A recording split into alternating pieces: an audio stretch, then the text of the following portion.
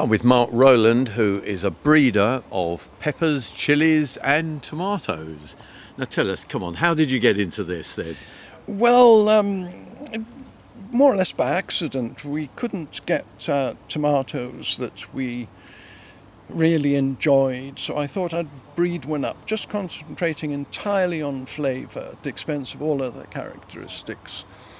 And we could do this because we were doing it on the back of our main business, which was breeding and growing cut flower sweet peas. A little bit different when you get to tomatoes, is it? Or is it similar?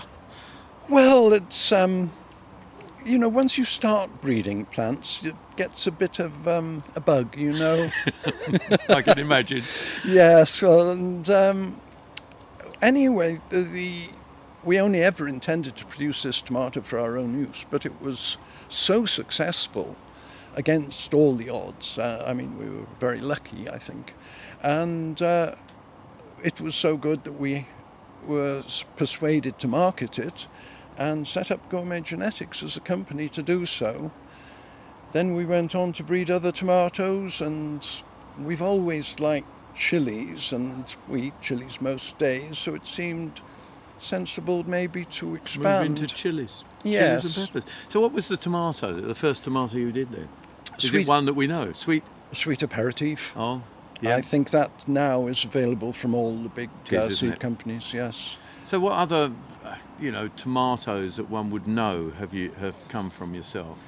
Black Opal is a very nice one which has firmer texture and a better flavour than most of the black cherry tomatoes on the market. And Rosella, which was singled out for its flavour and has been also very successful. It's a very different flavour, a very fruity one, not particularly tomato-like, but James Wong picked it up and put it in his book of Growing for Flavour. That helps. It helps. Now, your chilies, I always find, if one looks back on life, chilies have become so popular in the last, 10, 15 years, do you think? Yes.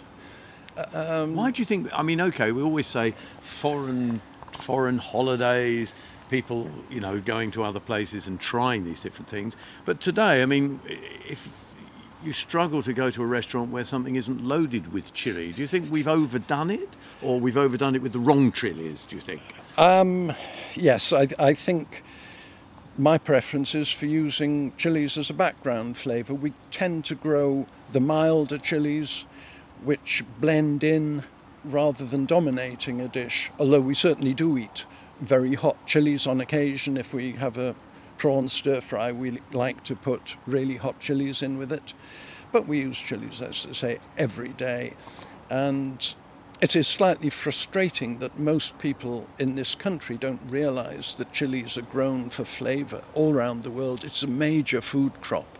And it's not all about heat.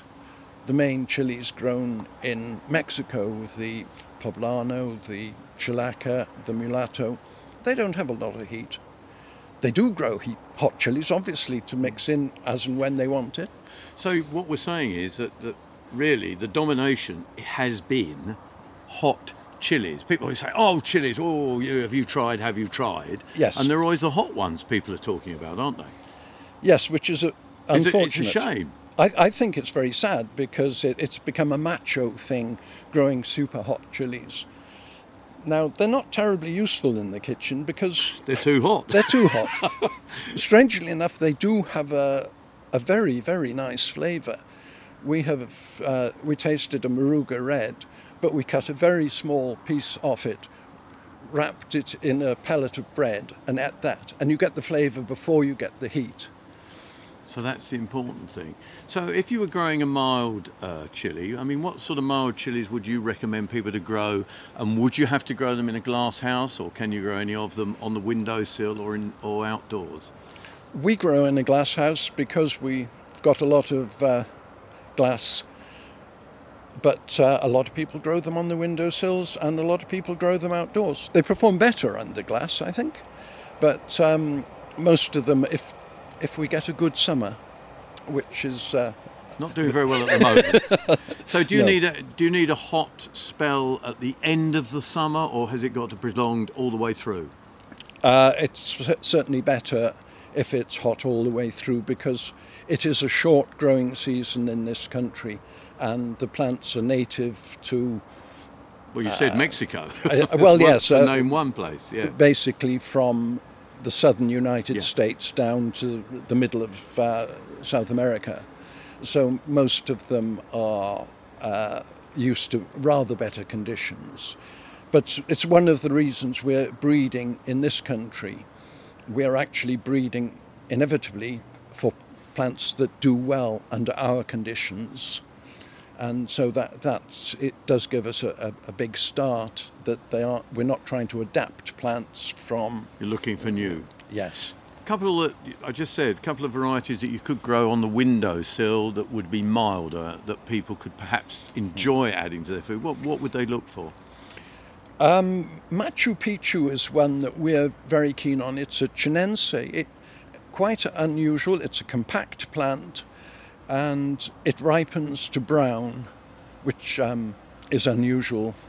But it's sweet, it's mild, it's got a very interesting flavour, and people who try it really like it. It makes a good powder, which is very useful because You can use it all through the year then, can't you? that's right. The season for fresh chilies is quite short in this country, so chilies that you can either char grill and freeze, or that you can convert into powders and sauces, are obviously an advantage. So that's a brown one. What other colours could you grow just to make a bit of interest on the windowsill that would be, say, mildish again? You can tell I'm a mild chili man, not a hot chili man. Well, that's fair enough.